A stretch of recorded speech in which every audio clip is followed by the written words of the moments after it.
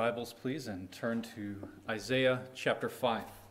Isaiah chapter 5, and we're now on verse 8. And we'll be going to the end of the chapter. So we will be reading Isaiah chapter 5, verses 8 to 30.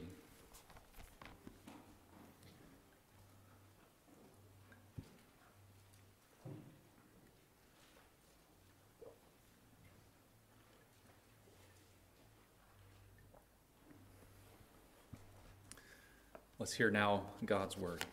Isaiah 5, beginning in verse 8. Woe to those who join house to house, who add field to field, until there is no more room, and you are made to dwell alone in the midst of the land. The Lord of hosts has sworn in my hearing, surely many houses shall be desolate, large and beautiful houses without inhabitant.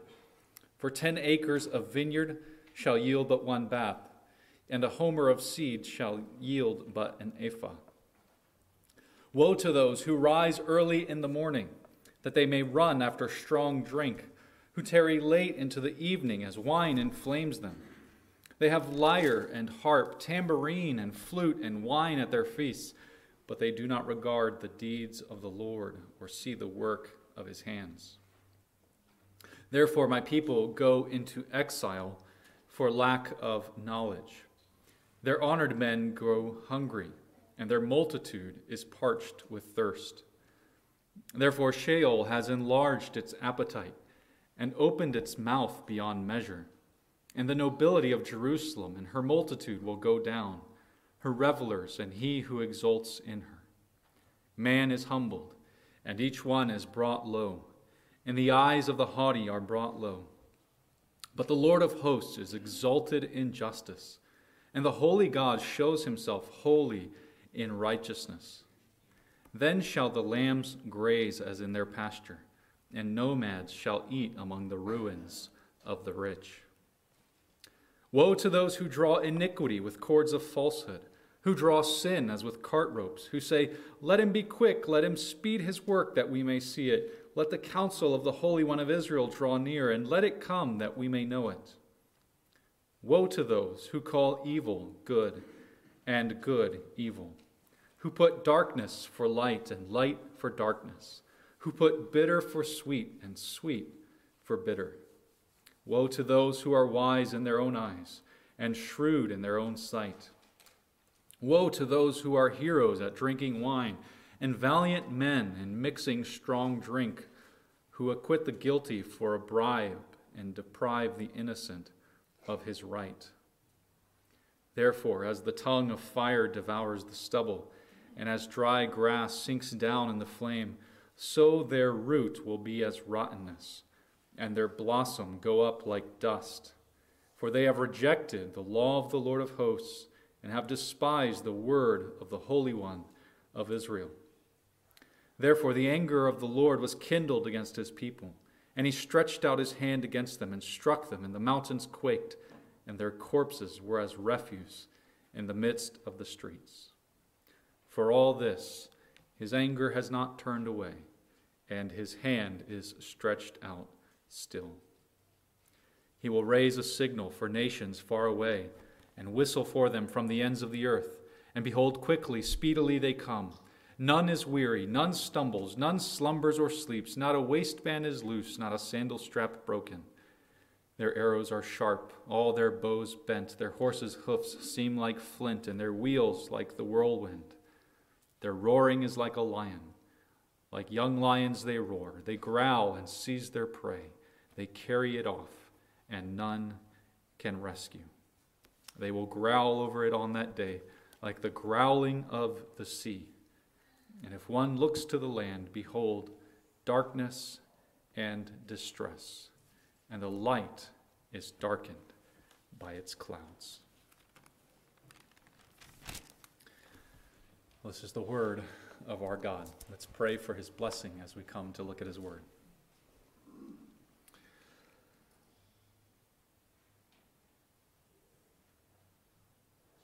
O Lord, we desire to come to your law and to your testimony, to hear from your word what is right and what is wrong. You warn us not to add or to take away from your word. And so we pray that you would reveal to us and help us to understand these truths in your word that are hard for us to hear, hard for us to accept in our sinful state. We pray for the Holy Spirit to illuminate us, to give us insight and understanding and faith to believe the reality of what your word says and not what we think. We desire to submit ourselves to you. And we desire to know you, that we might live for your glory. We ask, Lord, that you would glorify your name by giving us your Spirit to understand these things. We pray through Jesus Christ. Amen.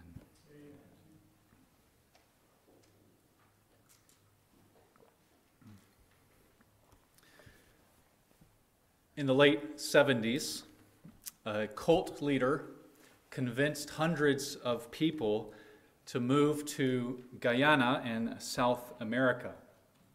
And he is most famous, or infamous, I guess, for convincing about 900 people to die. He told them that they all needed to die on that day.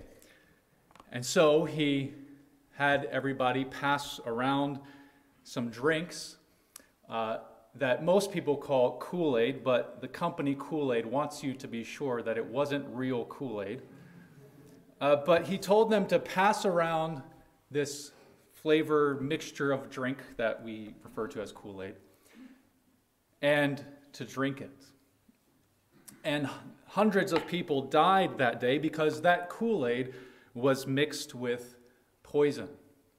Now, some of those people did not know that the Kool-Aid was mixed with poison, but it seems that the vast majority of them knew what they were doing.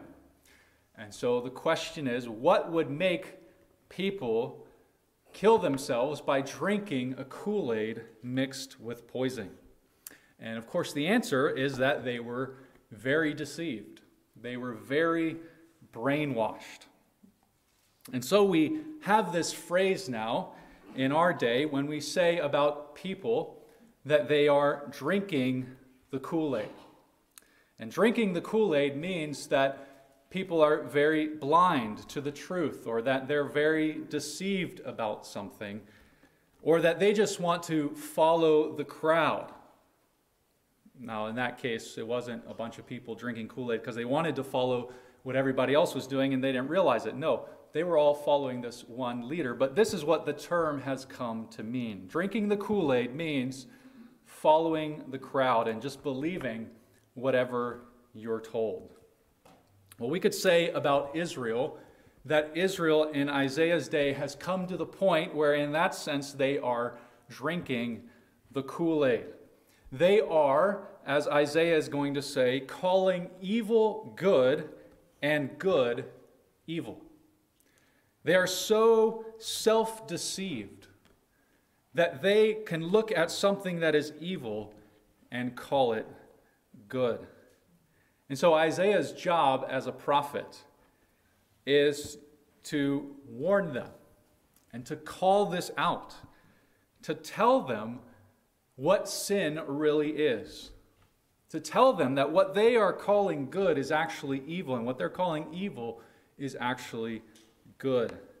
And his job also is to warn them, to tell them that this evil that they're committing because they're so deceived is going to bring on them the judgment of God, that God's woes are coming upon them. And so this is what we see in this passage. Isaiah preaching woe after woe after woe. There are 6 of them that he mentions. He mentions them, and then you'll notice in between he'll stick in a therefore, which is telling them the judgment that is coming upon them because of their woes. And then he goes back to the woes again and again and again with another therefore at the end to warn them of the coming judgment. And so that's really the point of this passage, a warning to define what sin really is and what is defined by sin, what qualifies as sin, and then to tell them of the judgment that is coming. And so for us, this passage applies very much to the times that we are living in. For us, we need to make sure, we need to beware that we are getting our definition of sin from the Word of God, from what the Bible calls right and wrong. Those of you who are younger and you are growing up in this culture with all of its messages, and you have exposure to all kinds of things in the media, in social media, maybe on different devices, you need to understand that there is a culture around you that is trying to get you to drink the Kool-Aid. They are trying to get you to call evil good and good evil. And so we need to beware that we understand what sin is. But this passage also applies to us as Christians in that we need to think about our attitude towards the world around us. If you were there in Guyana and you saw people drinking that Kool-Aid, what do you think your responsibility would be? Would it be to laugh at them? Would it be to mock them for being so stupid that they would do such a thing? Or wouldn't your responsibility be to plead with them? Plead that they would save their lives by not drinking the Kool-Aid, by turning from what they were about to do so that they might live. And this is another challenge that this passage brings to us as we live in this society today. So let's begin looking at the passage. First, we want to ask, what is it that brings woe? In other words, what are these sins that Isaiah is calling out? And then we'll talk about what is this woe that is coming upon them.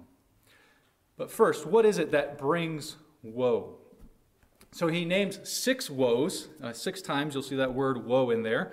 I condensed it into 4 because a couple of them you can put together as you will see. Now, the first woe, what is it that brings woe? First, Isaiah calls out their materialism.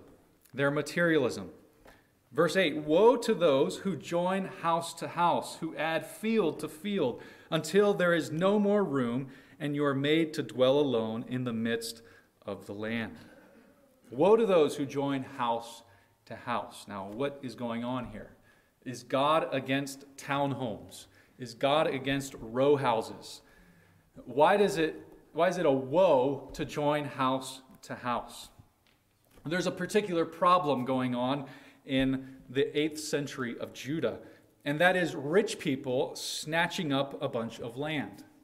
And as they are snatching up land, they are taking away land for other people to live in. And remember that this land is promised land. It's given by God. And so God allots to them a certain amount of land. He divvies it up by tribes, and so there is only a certain amount that is there for people to live on. And based on your tribe, your family, you live in this one area. But the rich are snatching up all that land.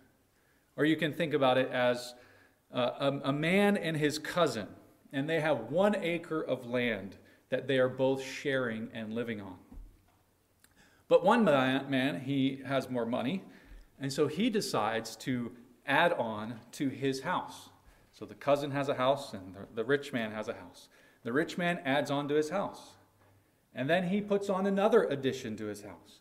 And he does this over and over and over again. And so now the 1 acre is 95% made up of the rich man's house. So what's his cousin supposed to do? He is stuck there in that 5% of that acre. That's not fair. That's unjust. Now, in our day, we'd have all sorts of laws and everything and zoning to take care of those things, but this is how it was working. Rich men were snatching up land and stealing it, effectively, from the poor, pushing out other people. And why were they adding house to house? Just because. Just because they could, just because they had money, just because they wanted more stuff. And so that's what materialism is. Materialism is the love of possessions and wanting to get more and more, accumulating possessions just because you like getting and having more stuff. Verse 8 reminded me of an event that happened when I was about 13 years old. My family had just lived in El Salvador for 4 years. And El Salvador was a very poor country. Extended families would live together in a tiny house that maybe was like 2 bedrooms and then a kitchen living area. And that's your house, made out of cinder blocks and a tin roof. And you'd have maybe 12, 15 people living in that house. So I lived 4 years seeing how those people lived. We came back to America for a year when I was 13. And as we were driving down the highway, I saw these cars, Suburbans, Escalades, Hummers, drive past us. And I said to my parents, those cars are as big as the houses in El Salvador. And so I started playing a game with my parents. The game was called How Many Salvadorans Could Live in That Car?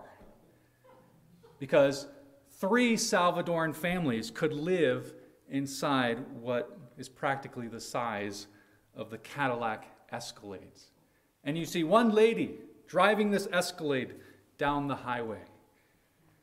And so I'm not saying it's a sin to have an Escalade or a big car or even a big house. But there is a problem with materialism in America. There are people who just love to acquire stuff. And they just want bigger, better, more expensive stuff just because they like to have it. And so, of course, God calls us to be generous and to not set up our treasures on this earth, but our treasures in heaven. And so we need to hear this warning. Woe to those who join house to house, who are accumulating possessions, storing them up on this earth. Well, the second woe is against drunkenness. Drunkenness, down in verse 11. Woe to those who rise early in the morning, that they may run after strong drink, who tarry late into the evening, as wine inflames them. They have lyre and harp, tambourine and flute and wine at their feast, but they do not regard the deeds of the Lord or see the work of his hands. In this first mention of drunkenness, you see that these men are burning the candle at both ends. They are like hard workers. The hard worker rises early to get to work and stays up late to finish his work. But here in verse 11, the hard workers are hard drinkers. And that's how they're burning the candle at both ends. Waking up early and staying up late to drink. They're partying in verse 12. They're throwing big parties and playing loud music. And with their drunkenness, they forget the Lord. They ignore the Lord. So that's the first woe against drunkenness. Then you see it down in verses 22 and 23. Woe to those who are heroes at drinking wine, valiant men in mixing strong drink, who acquit the guilty for a bribe and deprive the innocent of his right. And so this next description of drunkenness is talking about strong men, heroes at how much they can drink. Young men are using their strength, or we could say they are wasting their strength, partying and trying to see who can drink the most. And so other men praise them and look at them and call them heroes because they can chug. Valiant men, brave men are using their bravery to do stupidly risky things and almost kill themselves drinking. And so Isaiah is trying to say society is in a bad place when men, young men, and their bravery and their heroism is not spent defending their country. These men should be fighting for Israel. They should be defending their families. But instead, they're wasting their youth drinking it away. Drunk at the frat parties. And isn't that just as applicable in our day? I was just listening a few weeks ago to somebody talking about this sort of crisis that we're in of young men not wanting to join the military. And there are all kinds of reasons that we could talk about, and there are political reasons for that. And obviously, I'm not saying that every young man has to join the military or anything like that. But it does seem that we are in a cultural crisis of what a young man is supposed to be. We have young men who just want to party, who want to join the fraternities and be at the frat houses and do all these crazy things that young men do. Young men are wasting their strength, wasting their bravery, when they could be sacrificing themselves for the good of others, when they could be sacrificing themselves for their families and for the kingdom of God. The church needs young men who will be valiant, who will be heroes, but who won't take their strength for these silly things, but who will use their strength and their youth for serving Christ, serving His kingdom, serving their families, sacrificing for others. That's what a valiant man does. Woe to those young men wasting their lives at the frat houses. Then the third category of woe is to those who are entrenched in their sin. Verses 18 to 19. They're entrenched into their sin. Verse 18, woe to those who draw iniquity with cords of falsehood, who draw sin as with cart ropes. And so that the cord here in verse 18, the first cord is like an image of a well, drawing out a bucket out of a well with a cord. You're pulling a cord. The second image is drawing a cart, like an ox with a yoke, and he's got these ropes that he's pulling the cart with. And so the point of verse 18 is to show us that sin is hard work. You have to work to continue on in your sin. It's like pulling a cart with rope. So that's why I would use the word entrenchment. Sinners are so entrenched in their sin that they would rather keep pulling, even when it's exhausting, even when it's hard. Jesus comes to the sinner and says, my yoke is easy. My burden is light. And they're like, no, I'd rather pull this cart because I can't let go of my sin. And then verse 19, they're scoffing at God. God says He's going to come. God says He's going to judge. Let's see it happen. And so in their scoffing and mockery, they continue entrenched in their sin, pulling it like with a cord. Well, then the final category of woe is in verses 20 and 21. The woe of moral confusion. Verse 20, woe to those who call evil good and good evil, who put darkness for light and light for darkness, who put bitter for sweet and sweet for bitter. In verse 21, woe to those who are wise in their own eyes and shrewd in their own sight. You can pretty much summarize these woes as being self-focused, self-absorbed. Young men are self-absorbed. They seek the pleasures of debauchery and drunkenness.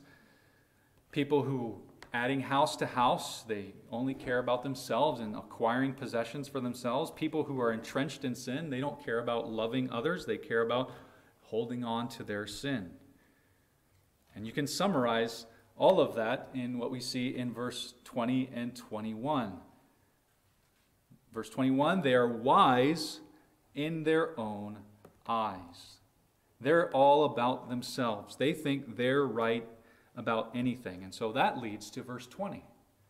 They call evil good and good evil.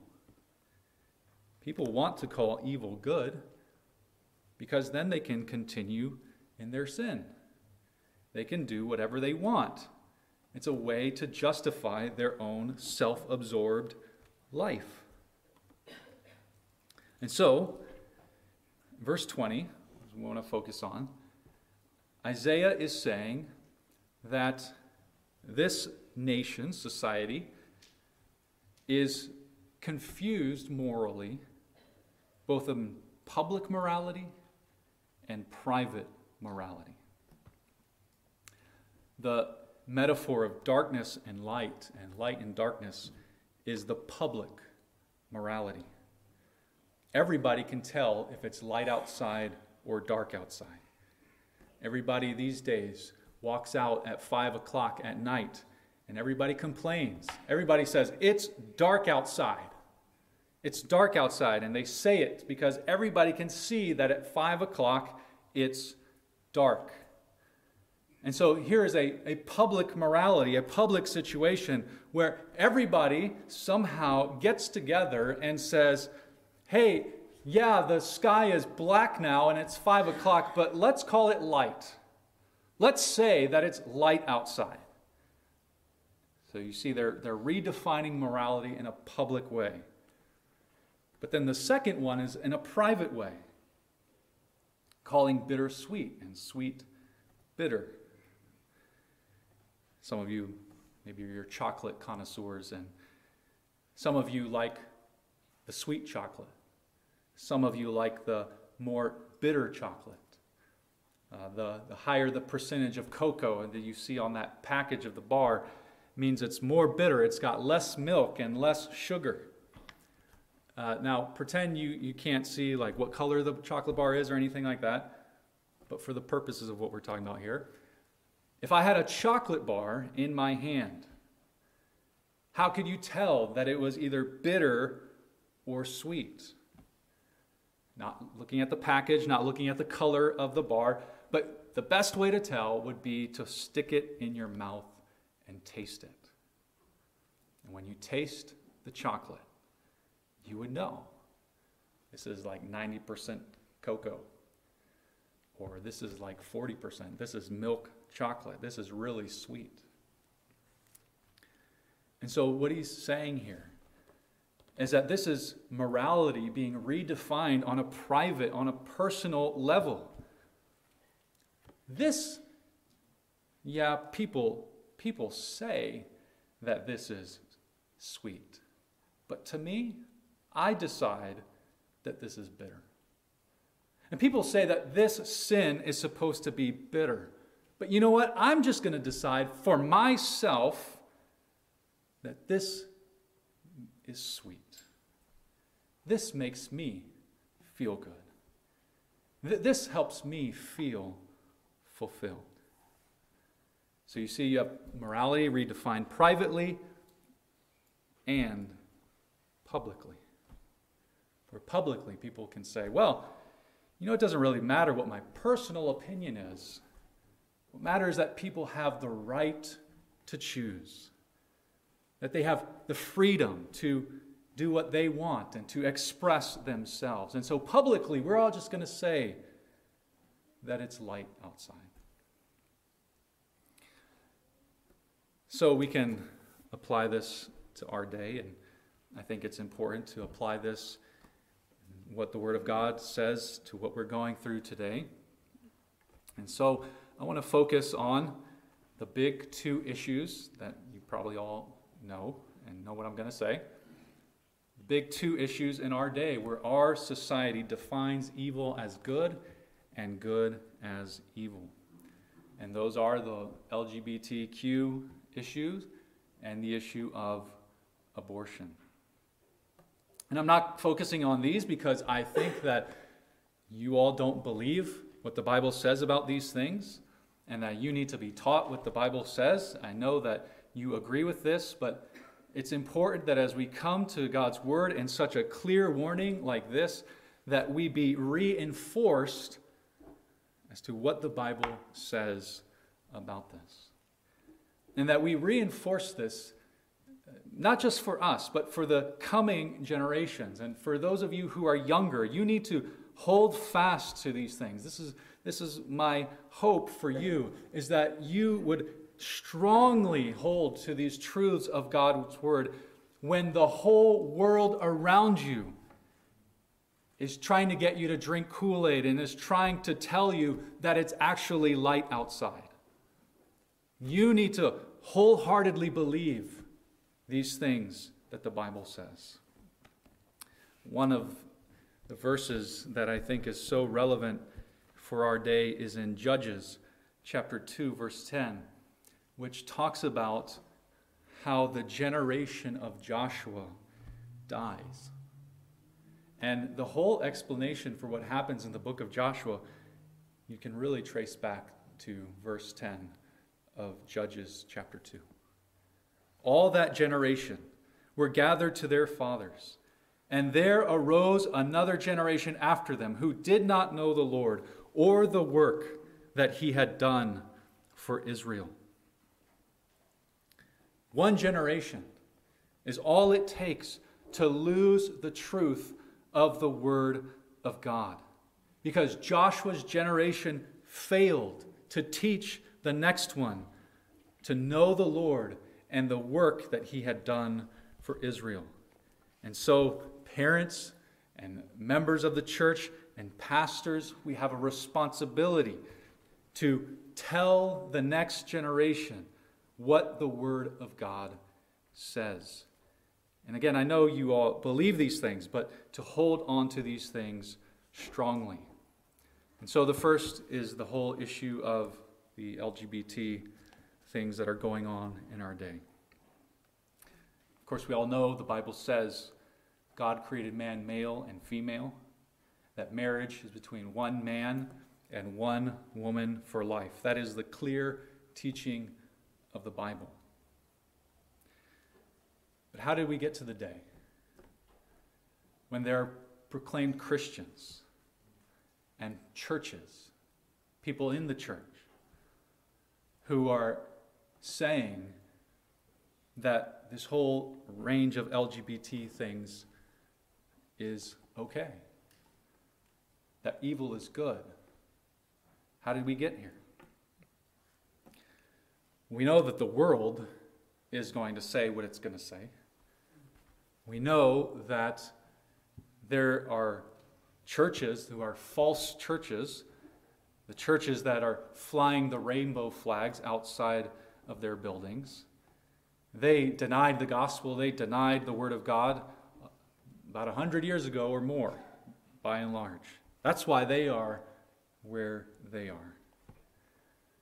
But in our day, there's even among those who are calling themselves evangelicals, who are wrestling and debating and talking about these issues. And so there's a movement going on in our day among people who would call themselves conservative. There is an issue in the PCA, Presbyterian Church of America. They came out with a report on sexuality in 2021. As far as I've read, it does seem like a good report, and so I'm not saying the PCA itself is bad, but they came out with this report because they did this whole investigation. There's this whole controversy, especially over this one particular pastor and church in the PCA who was saying that it is okay to have same-sex attraction, desires, identity, some would say, a lifestyle, some would say, just as long as you're celibate, just as long as you don't act on it. So you're not in a physical relationship, but you can have all the desires. And this is what I want, especially you young people, to be aware of. That this is the way that people in what seem to be conservative churches are calling evil good. There's a lot more we could talk about, and talk in one-on-one or whatever, but basically it's what's called Side B Christianity. And so you can read all about Side B Christianity, this argument that it's okay to have this identity or desire as long as you don't act on it. And Isaiah would say, woe to those who call this good. No, these desires themselves are sinful, and they're a result of the fall. This is not the way God created man and woman to be and to interact. And God created them male and female. This is how we must live in accordance with what the Bible calls us to do. So there's that issue that we need to be aware of. Then there is the issue of abortion. And here's another area where you think, how did all these people who supposedly call themselves Christians, and we say that we are based on these Christian values and principles, how did we get to this point where now we are enshrining in state constitutions these rights that people say are a right to abortion? Well, I think there are a lot of things that happen, but the bottom line is that people are not fully convinced in their minds of what abortion really is and why it's wrong. Abortion is the killing, it's the murder of innocent people. It's the murder of innocent babies, innocent according to the law of God, the law of the land. They haven't done anything to be punished, to be executed. And they are being killed. And that is wrong. And so, if we really think this way, if we really talk this way, we don't use this argument with everything else. Yeah, I think people should have the right to kill their spouses when they get angry at them, when they don't want them anymore. Now, I personally think it's wrong, but I think people should have the right to choose that ability. And we don't talk that way, right? And so something has happened where we are desensitized to what is actually going on. And so we need to remember, woe to those who call this evil good. Woe to those who are calling this darkness light. See past how people are calling this light. See it for the evil that it really is. I remember reading John Owen.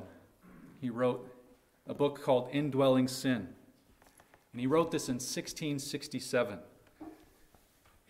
One of his proofs that there is indwelling sin in mankind is the reality of abortion.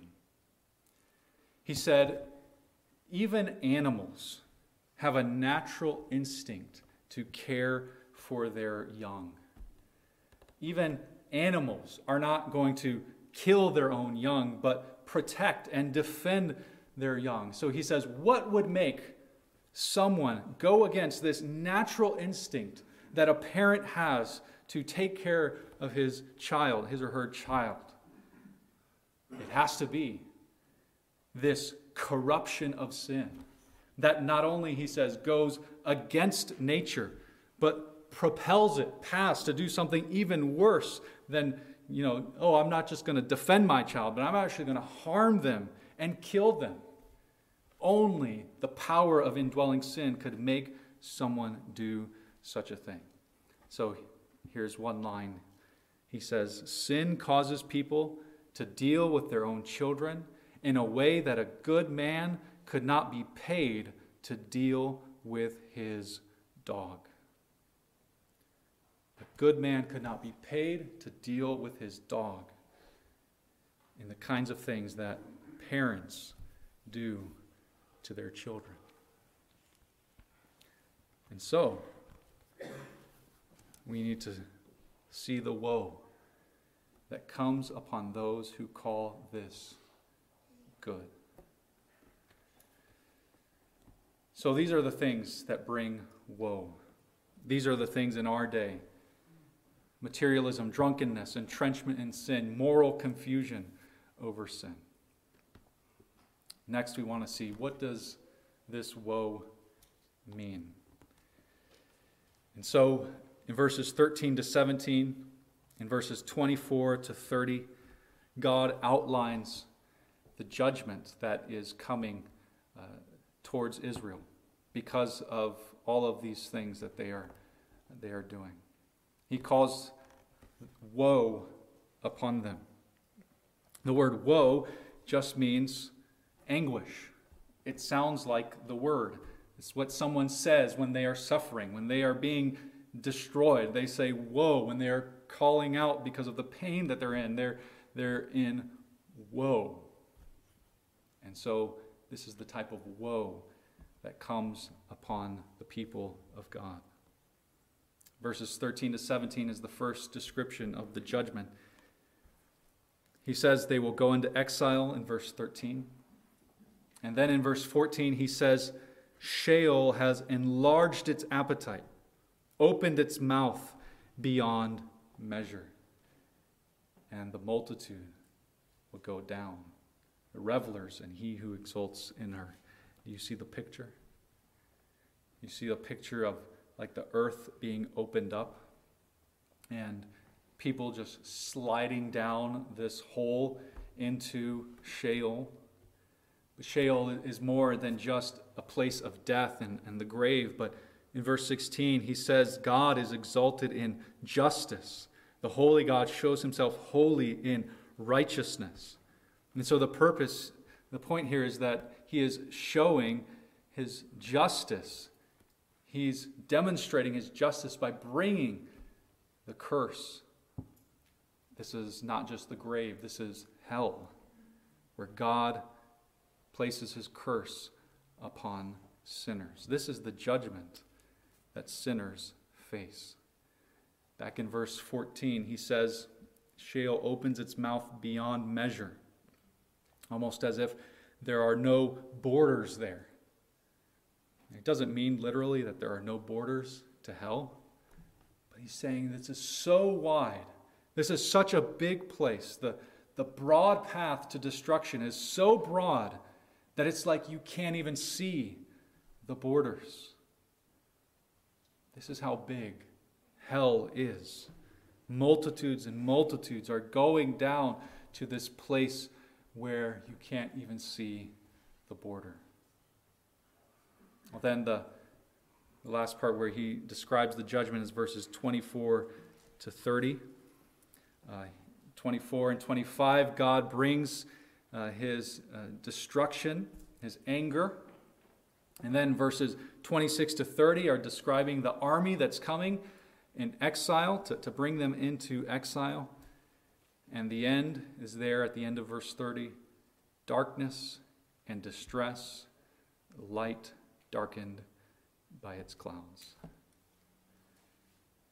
those who called darkness light, light darkness, will find light darkened. They will be in darkness. And these words are meant to bring back your mind to Genesis 1, before creation, when it was nothing, desolation and waste. Darkness covered the face of the deep. That's what it's going to be like again when God's destruction comes. So, all of these woes, all of these sins, all these things that bring woe, bring the judgment of God. As we come sort of to the end, I just want to apply then what all this means to us.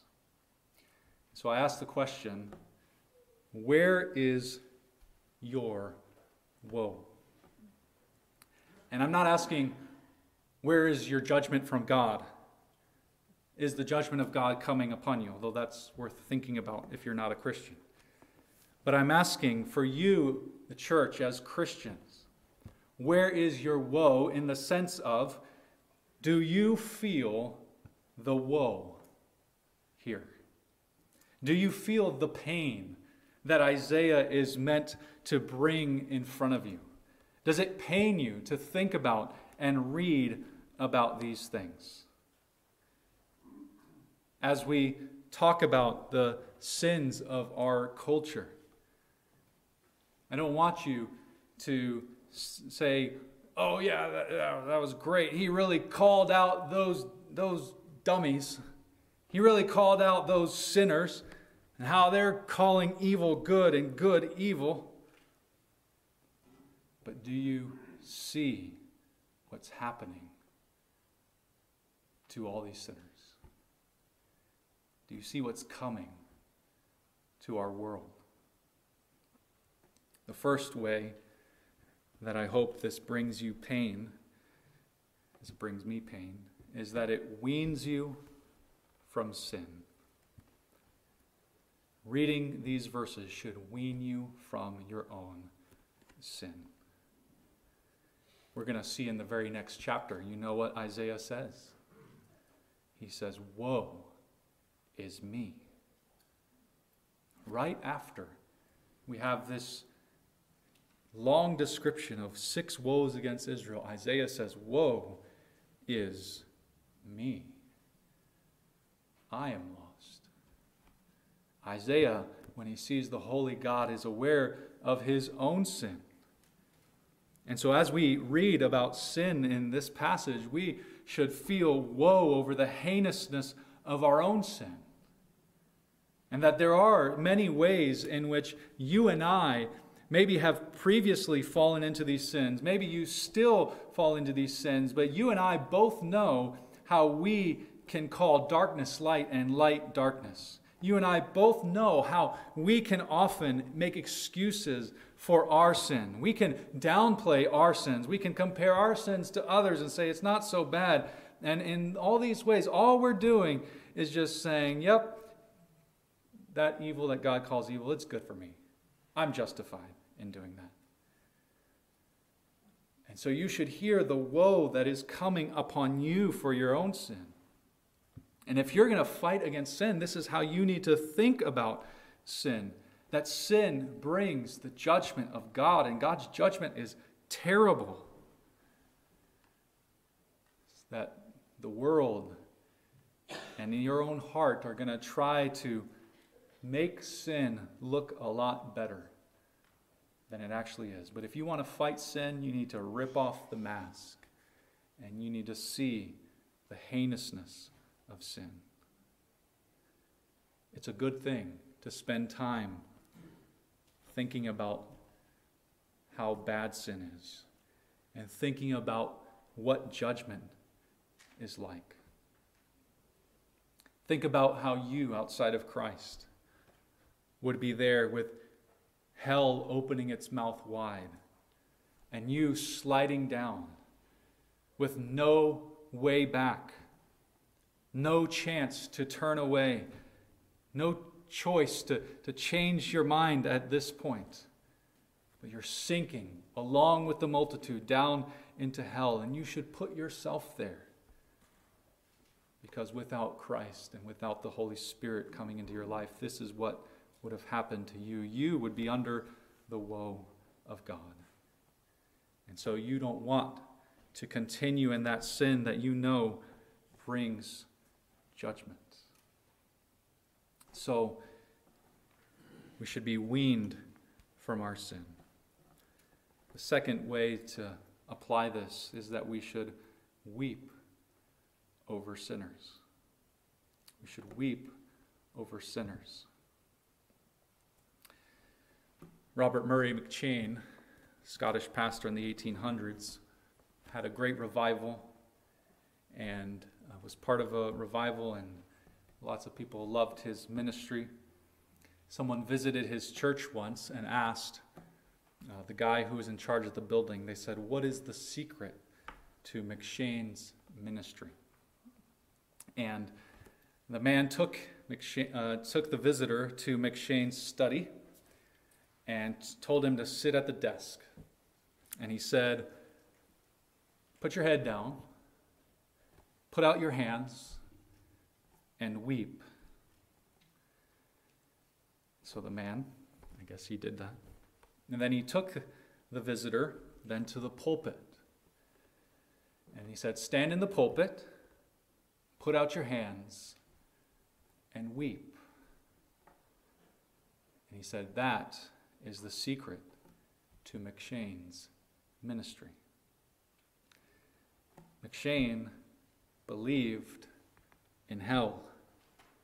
He believed in God's judgment against sin. He believed that God's woe was coming upon sinners. And so he prayed for them. He wept in his prayers for them. And then he preached the gospel to them.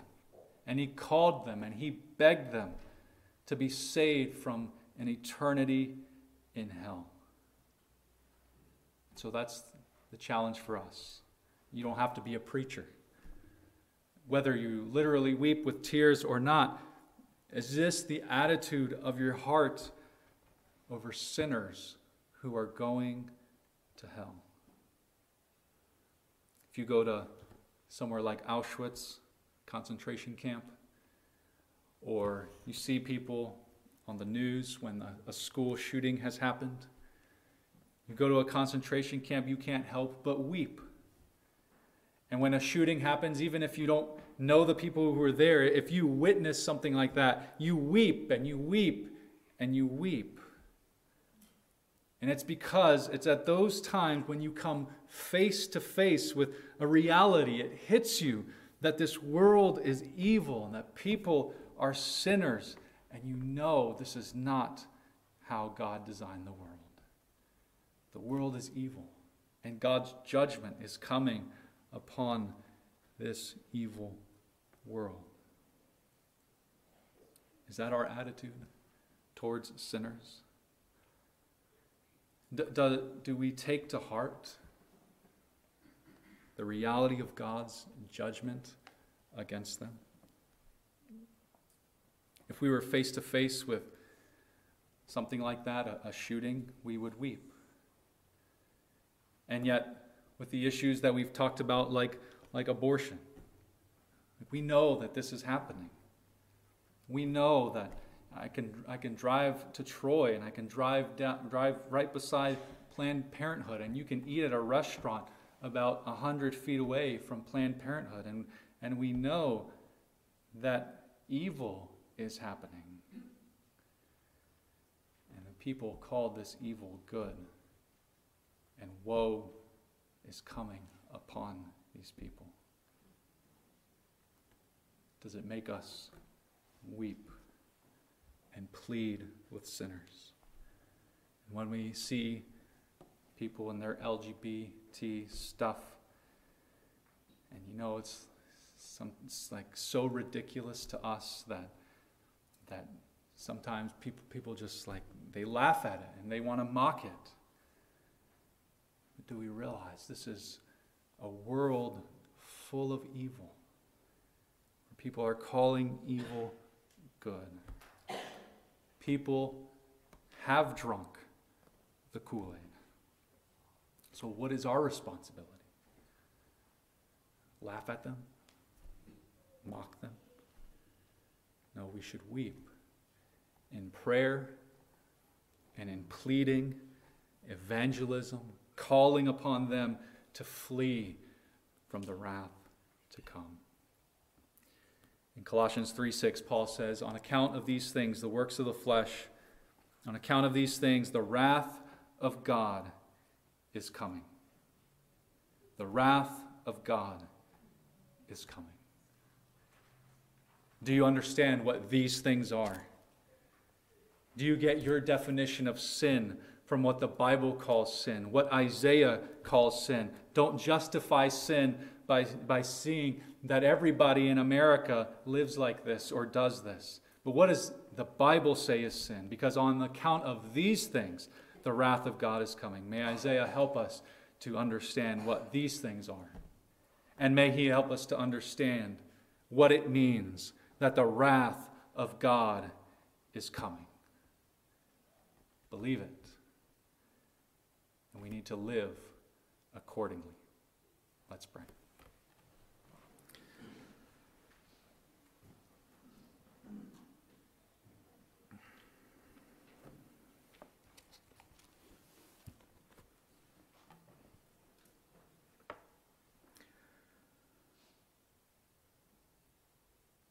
Our God, we do thank you that you are the God of truth, that you have revealed yourself, your law, your moral will, that you speak through your word. We thank you that you have sent prophets like Isaiah to warn us. Oh God, we pray that you would give us the help of your Spirit to not be self-deceived, to not justify ourselves and justify sin. Give us wisdom. Give us consciences that are not seared, but that feel the weight of our sin. And as we see the sins of those around us, help us to have eternal perspective. Give us a perspective that is one like you have. And we will regard no one according to the flesh, but the way that you see them. Lord, we pray that you would help us to plead with sinners, to flee from the wrath to come. We ask in Jesus Christ's name.